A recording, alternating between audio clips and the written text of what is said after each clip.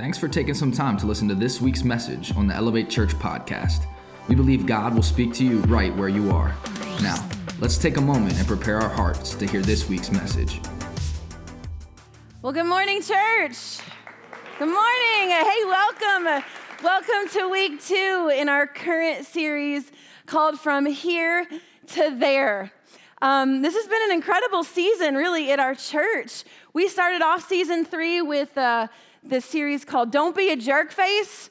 And I don't know about you guys, but I learned so much during that series. I don't know what it says about me, but I loved it.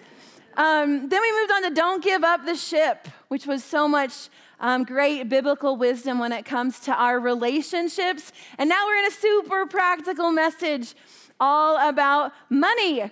And so fair warning, while today's message isn't necessarily a giving message, will we talk about tithing?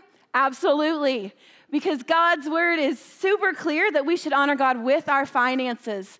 But it's also clear that we should honor God in our finances, inside of every single financial decision that we make. So we're going to talk about that today. And I'm excited to be able to share this message with you. Pastor Colby was speaking at a men's event in Virginia this weekend, so he is on his way home. So it's always such a privilege and an honor when he shares this platform with me. So for all of our first-time guests, my name is Kristen Atkins, and I'm married to our lead pastor, Colby. And for the first 15 years or so of our marriage, I worked as a CPA in different public accounting firms. So, I've had a love affair with numbers from as far back as I can remember. Every single week, I would sit in the pews at our church, and my mom, on the back of our church bulletin or the offering envelope, she'd write math problems for me to do.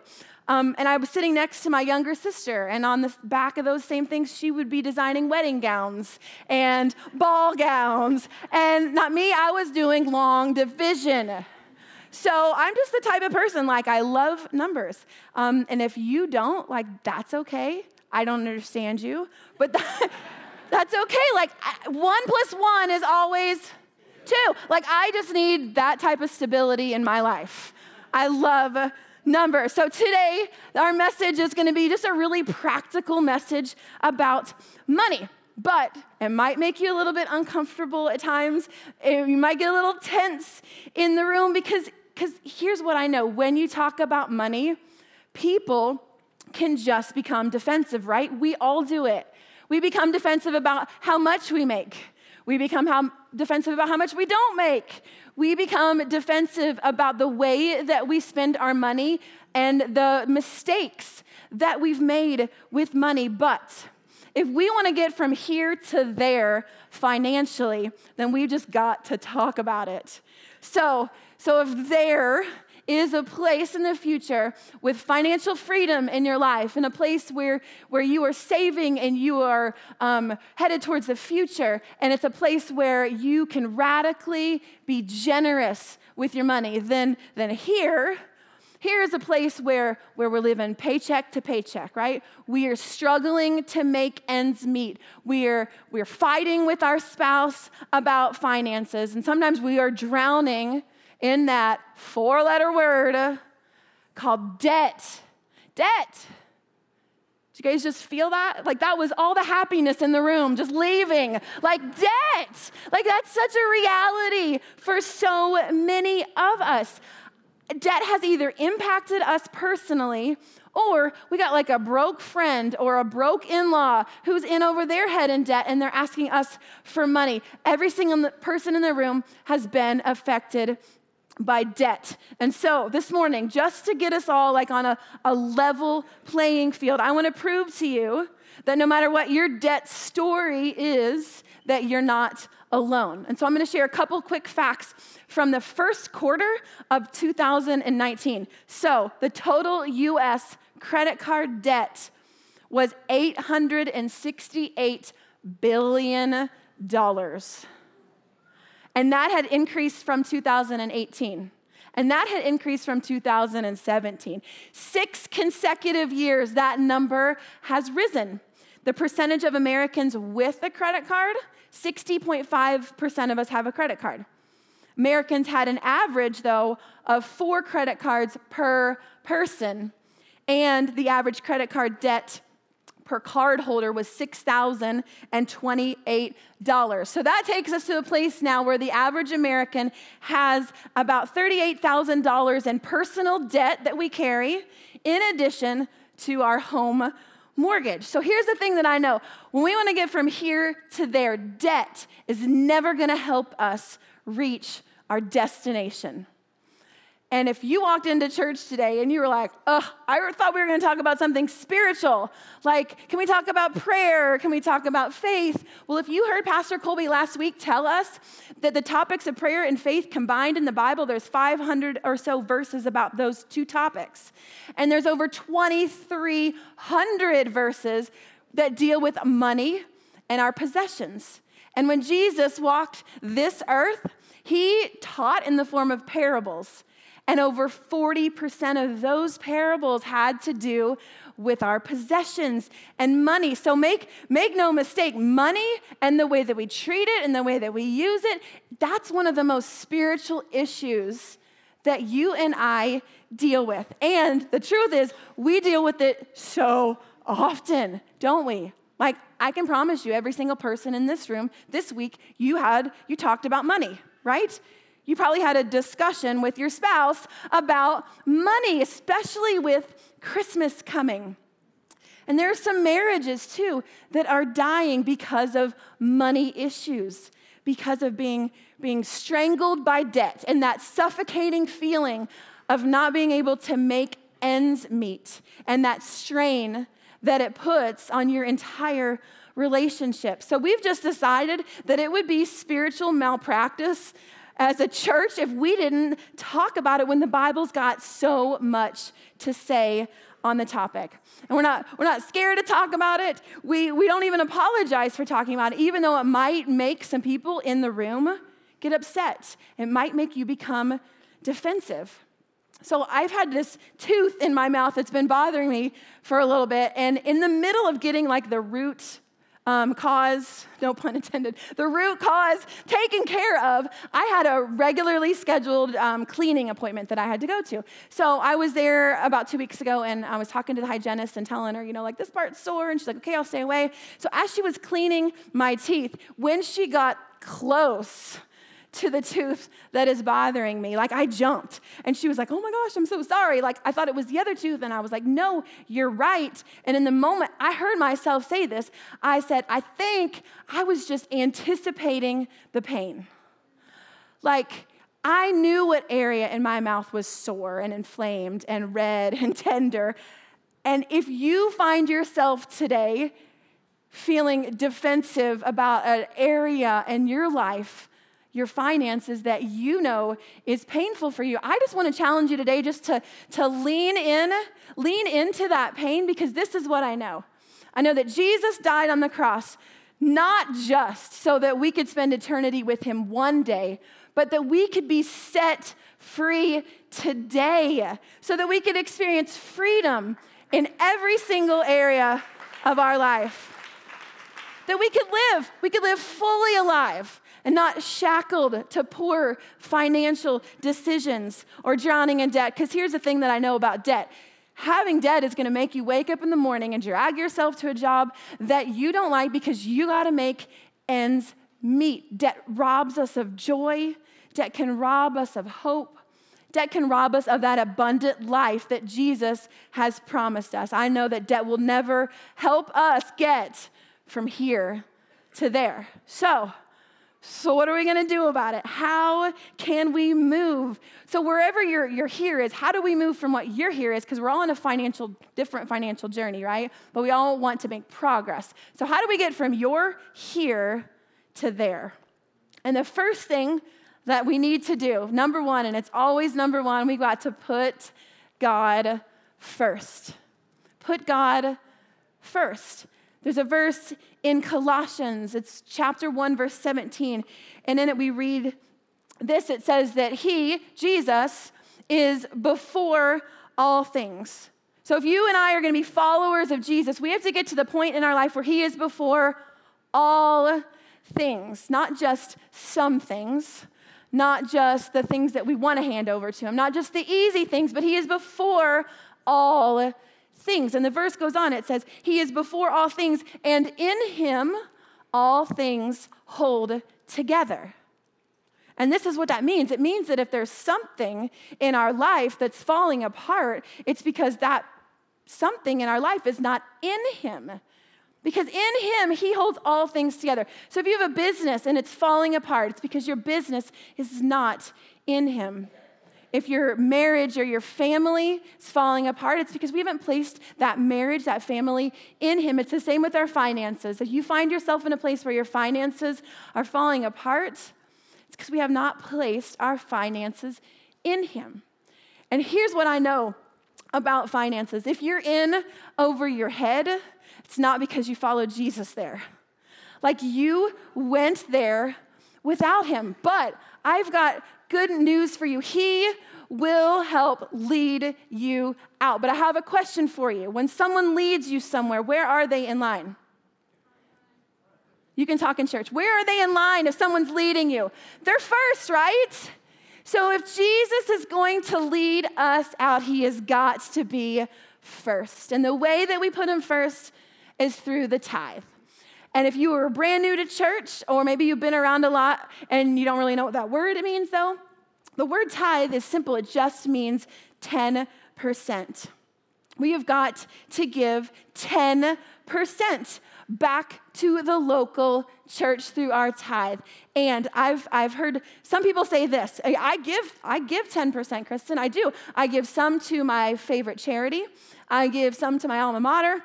And I give some to the local church. And I'm going to touch on this real quick and we're going to move on. I've heard it said this way, that Jesus has one bride and he has no concubines.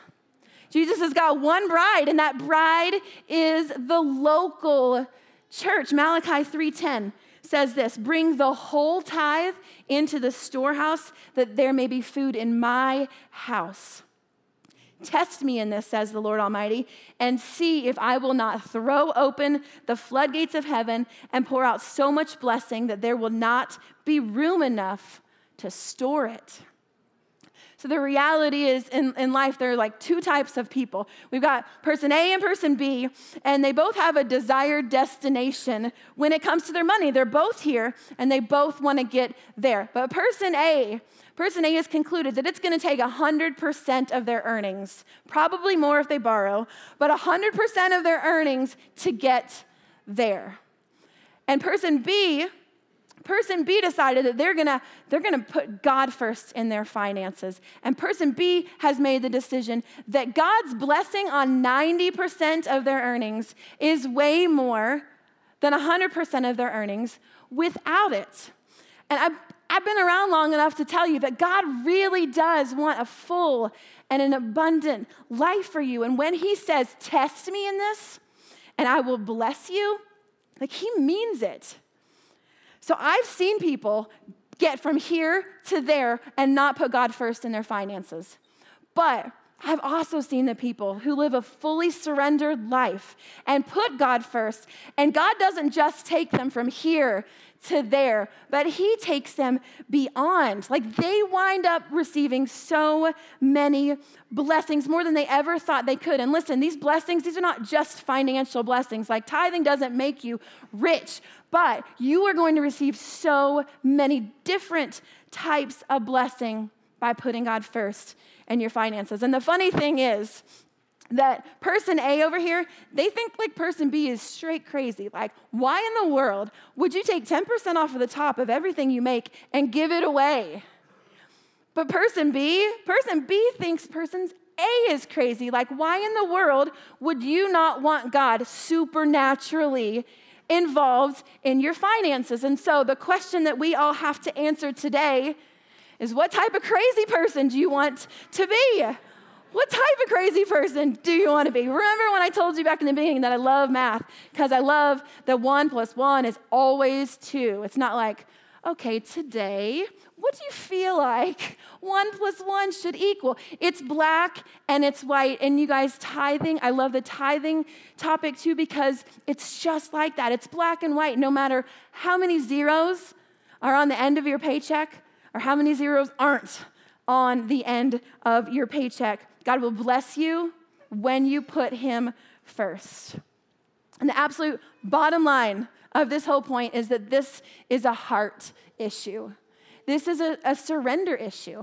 Like, I have sat across the dining room table with so many people in their homes and try to help them get on track financially. And we look at their budget. We help them get set up on a budget. I look at their debt, and they look me in the eyes, and they tell me, Kristen, like, we want to be in the position where we can tithe, but they tell me, I got to feed my kids. Like, I have to keep the heat on. Years of bad decisions have left them feeling like they cannot obey God's word when it comes to the tithe. And I'm going to be really real with you for a minute. There's a huge difference between someone dropping a 20 in the offering bucket when it comes by, giving God a tip because the sermon was good, and the person who has sat down and looked at their finances, and they're like, I can't bring the whole 10% into the storehouse, but you know what I'm going to do? This month, I'm going to give $20, which is 20% of my income. And I'm making a plan now. Next month, I'm going to do 3%, and I'm going to do 4%, and I'm going to get some debt paid off, and I'm going to keep upping that. I'm going to keep surrendering to God. Can I give you the freedom today in this room to not make tithing an all or a nothing issue in your life? Because it is a heart issue. And as you begin to surrender your finances to God, he promises in his word, he will throw open those floodgates of heaven and pour out so much blessing on you. Okay, the second thing we need to learn today, moving on, the second thing we're going to learn today in order to move from here to there is to be content. Just to be content. Because when you're not content, you know what happens. You spend everything that you have and you borrow more. And the Bible warns us about this. In 1 Timothy chapter 6, this is written by a guy named Paul, and he's writing this to Timothy, who was a church leader. And he says this in verse 6, he says, but godliness with contentment is great gain. And we live in a world right now, and the world tells us the reason why you're not content is because you don't have that car or that house, or you don't live in that neighborhood, or you don't have that new version of that cell phone. But the Bible tells us that godliness with contentment is great gain. And it goes on and it says, for we brought nothing into the world, and we can take nothing out of it. In other words, like, you came into the world naked, right? You're going to go out the same way, except you're being a bad suit or an uncomfortable dress. And then we keep reading in the next verse that says, but if we have food and clothing, be content with that. Verse 9, those who want to get rich fall into temptation and a trap and into many foolish and harmful desires that plunge people into ruin and destruction. Nobody in the room is saying, hey, ruin and destruction, sign me up for that. I'm in. But the reality is so many of us go there because of this next verse. Verse 10, for the love of money is the root of all kinds of evil. And people will misquote this and say, money is evil. And so they embrace this poverty theology, like we should all live in tents. But that's not what the Bible is saying. Money itself is not evil. Money can do amazing things. Money can feed people who are hungry. Money can help provide shelter for people who are homeless. Money can buy boots and hats and gloves and toys for children in this city. Money is not evil. Money can do amazing things, but here's what I've learned about money. Money is an incredible servant, but it's a horrible God. And when we refuse to be thankful and content with what we have, then the next step that we inevitably take is we begin to not act our wage. Right? We fall into this trap. We start to make dumb decisions, financial decisions with our money. I want you to hear me. Being good with your money is not about your income. It's all about the choices that you make with it. In the year 2000, Pastor Colby and I had just moved to Florida. Like, we had just survived Y2K. We were alive. We were celebrating, and we made a horrible financial decision in that moment. We decided to lease our first brand new car. And so we had, like I said, we had just moved to Florida. We already had 2 cars, but Colby's car, he didn't have AC. So if you've been here long enough, you know how much this man sweats, right? Why we ever bought a car that didn't have air conditioning is beyond me. But we had 2 cars, but we decided we wanted to trade it in. We wanted to get this brand new. I made the mistake of like emotionally falling in love with this car, right? And I had to have this specific car. And it was the baddest, most awesome, fire engine red. I'm trying to talk this car up. This car was a 2000 Chevy Tracker, and I have a picture of the Chevy Tracker. For some reason, this was it for me. Like, I needed this car. In 1999, this was a Geo Tracker. Just if you remember, in 2000, it was the Chevy Tracker. So what we did is we took both of these cars that we owned, and we were upside down on both of those loans, which means we owed more than either one of those cars were worth. We took both of those loans, and we decided to roll that into a brand new lease on this car. Talk about dumb decision after dumb decision and rolling into another one. I'll never forget, we paid $319 a month for 3 years for this sweet ride. And in the end, we ended up paying $11,484. And do you know what we had to show for it after it was over?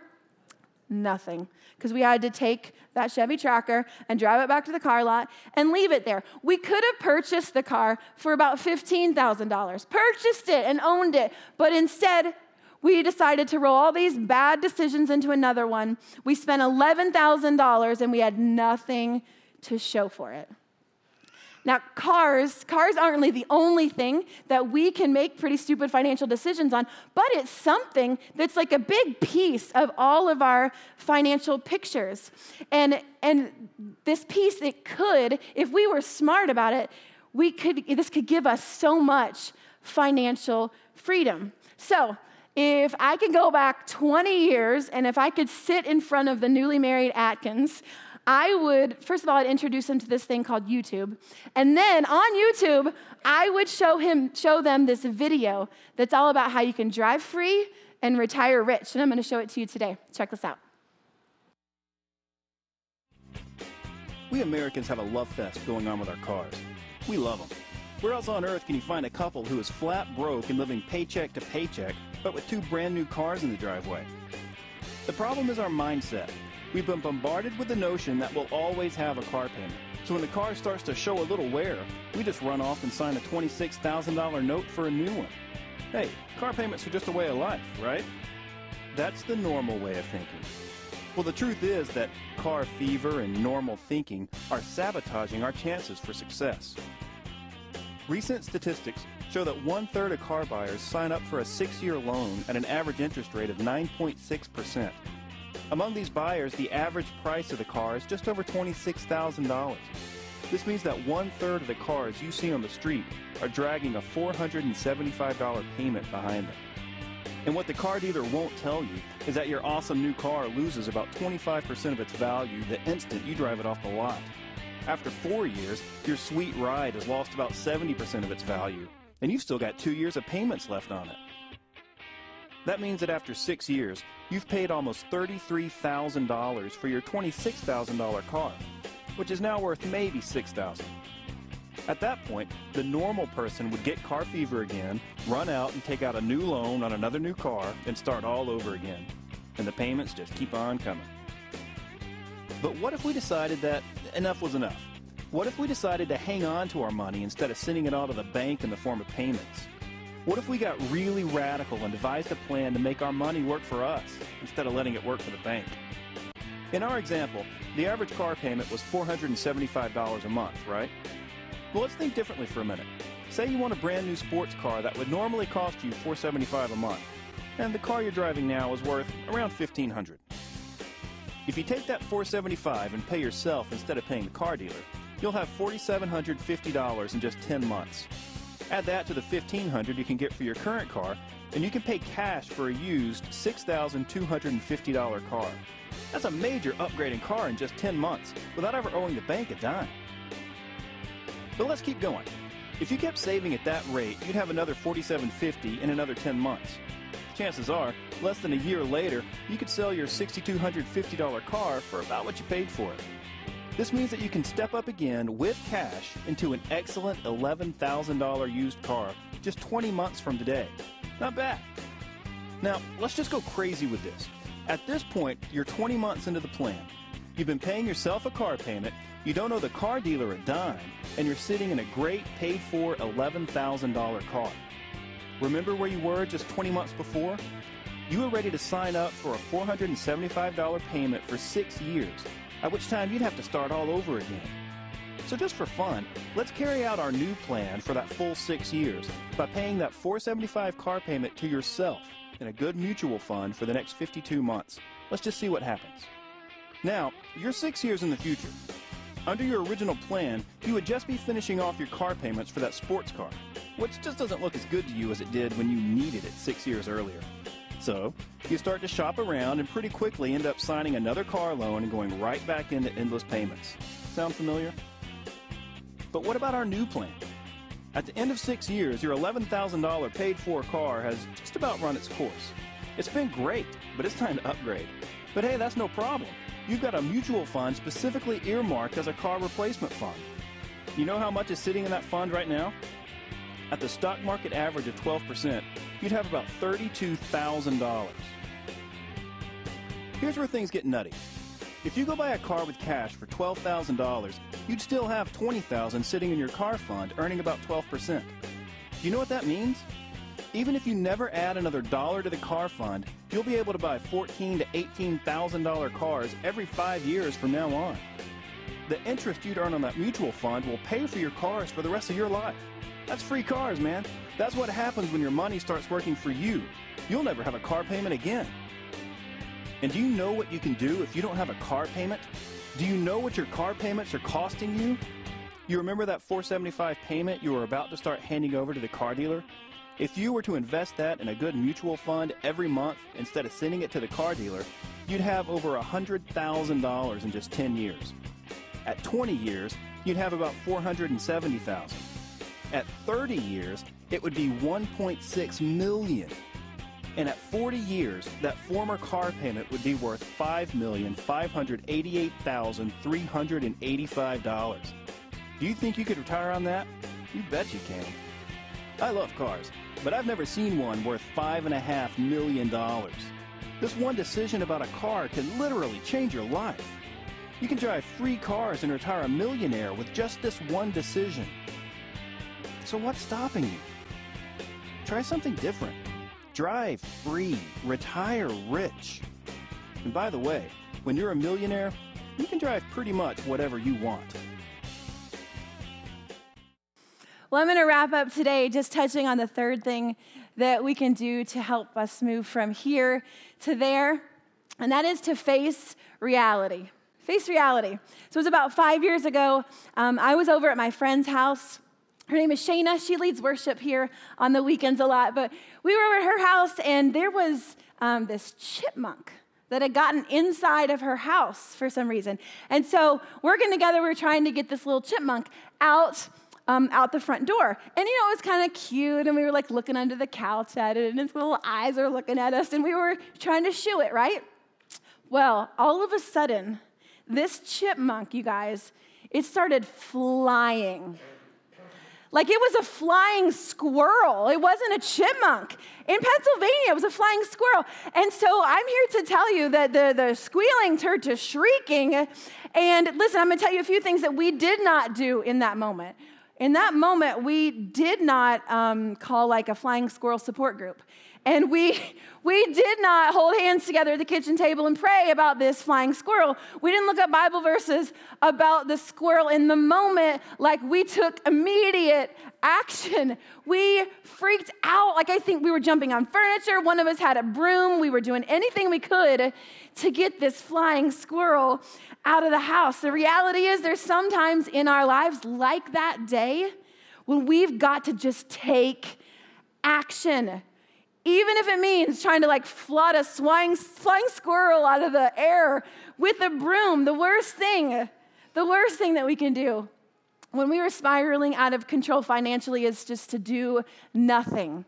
Is just to sit there and just hope and pray that it gets better. So I'm praying that there are some of you here in this room right now today that you are going to take action when it comes to your finances. And if you're like, well, I would love to do that, but I don't really know where to start. We live in a day and age where there are so many incredible resources like right at our fingertips. I know for me personally, because I'm a nerd, I follow like a bunch of Christ-centered financial experts on Instagram. I follow them on Instagram because every single day I love that those truths are put in front of me. And so I have a slide here of some different people that I follow. Maybe you'd like to check them out. We've got Chris Brown. Jordan Page has a site called Fun, Cheaper, Free. That's amazing, especially for moms. Rachel Cruz, Joe Sengel's got I Was Broke, Now I'm Not. Anthony O'Neill and Chris Hogan. In the middle is Dave Ramsey. And Dave Ramsey's the guy that we just showed the video. That was from his website.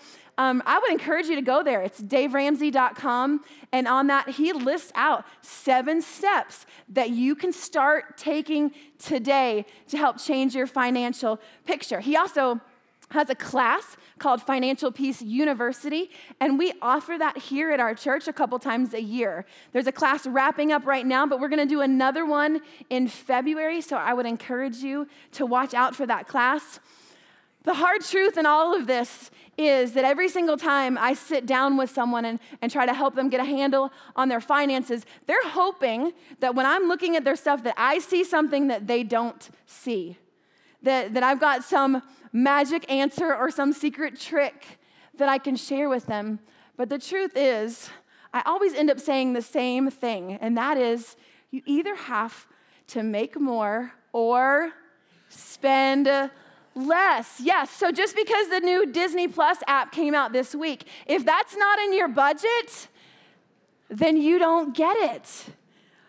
The Bible tells us in Proverbs 22:7, it says the borrower is slave to the lender. And there might be people in the room today and you say, you know what, Kristen, I don't have that much debt. I don't feel like I'm a slave to the lender. Okay, well, let's go through this example. Let's say you have less than the average amount of debt. Let's say you've got a total of $5,000 in credit card debt. So at a 14% interest rate, if you pay back 2% of the balance on that credit card every single month, I'm going to tell you, at the end, you're going to have paid back the $5,000 in interest plus $5,887 in interest, which makes your balance double. And listen, it's going to take you 22 years to pay that off. And that's why the Bible says don't do it, because it puts us in bondage. But man, are we so good at ignoring reality. We say things like, not me, like, I don't have a money problem. And it's always better when you can surround yourself with other people who say the same thing, right? We don't have money problems. So today, I'm just going to leave you with a couple quick things, some warning signs that yes, in fact, you might have a money problem. Number 1, you owe more on your car than it's worth, just like I did. You owe more on your car than it's worth. If you are transferring balances from credit card to credit card to credit card with no real plan in place about how you're going to actually pay that balance off. As a married couple, if you make a combined income of $65,000, which is a lot of money, right? So if you make that much money, but you still feel significant financial pressure in your life, you might have a money problem. If you're making financial decisions that you hope the government doesn't find out about? You might have a money problem. And if you're making financial decisions you hope your spouse doesn't find out about, you might have a money problem. And we've got two choices today. We can ignore it and not face reality, or as hard as it can be, we can deal with it. A verse in Proverbs tells us, 21:5, it says, the plans of the diligent lead to profit. So if you want to move financially from here to there, and you want God to take you beyond, the Bible says you got to have a plan.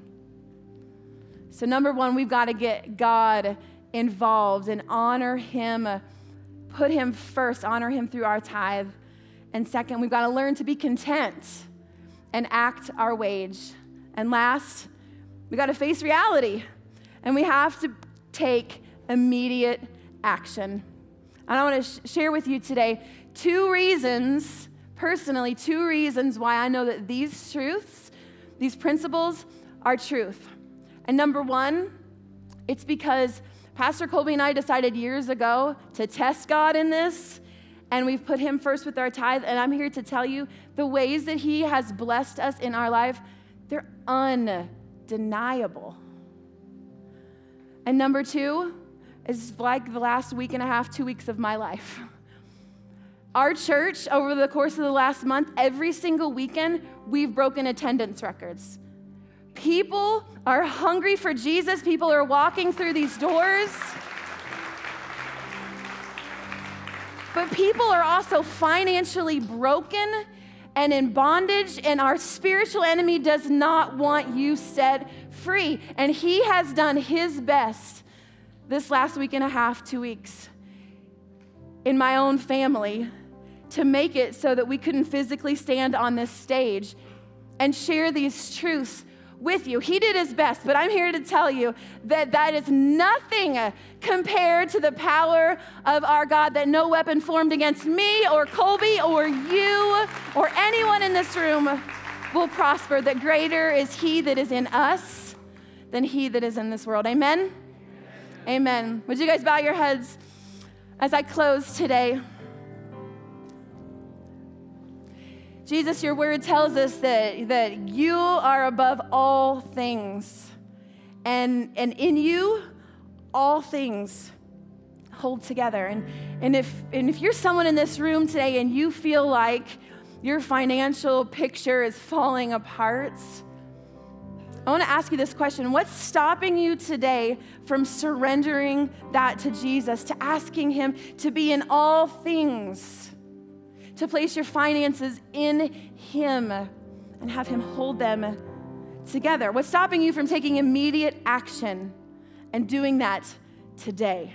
And there's also people in the room today that you're like telling me that there's Jesus is not in any part of your life. And when you hear me say that he can hold all things together, you're like, yes, I want that. And so I want to tell you today that Jesus, I know he is knocking on the door of your heart, but he's a gentleman. He's not going to come in until you ask him to come in. And so in a moment, I'm going to give you the opportunity to do just that. It's so simple. The Bible tells us if you believe in your hearts and confess with your mouth that you're going to be saved. And so we're going to do that right now. You believe and repeat after me. Just say, Jesus, today I'm going to surrender my life to you. I am tired of trying to hold it all together on my own. I believe that you came to this earth and that you died on the cross for my sins.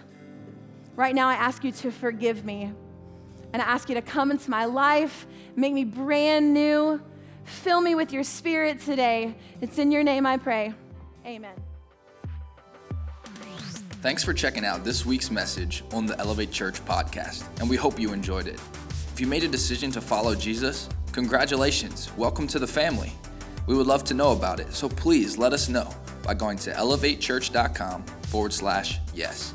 There will be some practical resources that will help you as you start this awesome journey. If you want to support the mission and vision of Elevate Church to see people far from God reach their full potential in Christ, you can do so by going to elevatechurch.com/give.